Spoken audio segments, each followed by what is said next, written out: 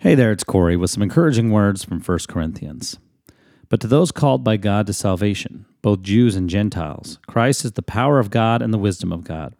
This foolish plan of God is wiser than the wisest of human plans, and God's weakness is stronger than the greatest of human strength.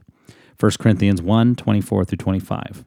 So I talk to people all the time who are going through major challenges in this life that seem to call for them to have a tremendous amount of strength, as well as make some major life decisions that require a lot of wisdom.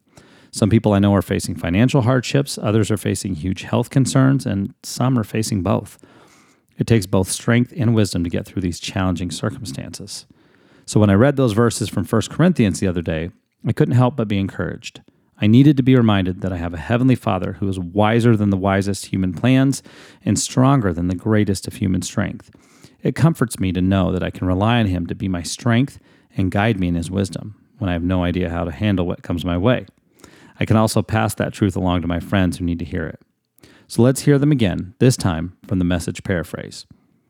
But to us who are personally called by God Himself, both Jews and Greeks, Christ is God's ultimate miracle and wisdom all wrapped up in one. Human wisdom is so tinny, so impotent next to the seeming absurdity of God. Human strength can't begin to compete with God's weakness. Have a blessed day.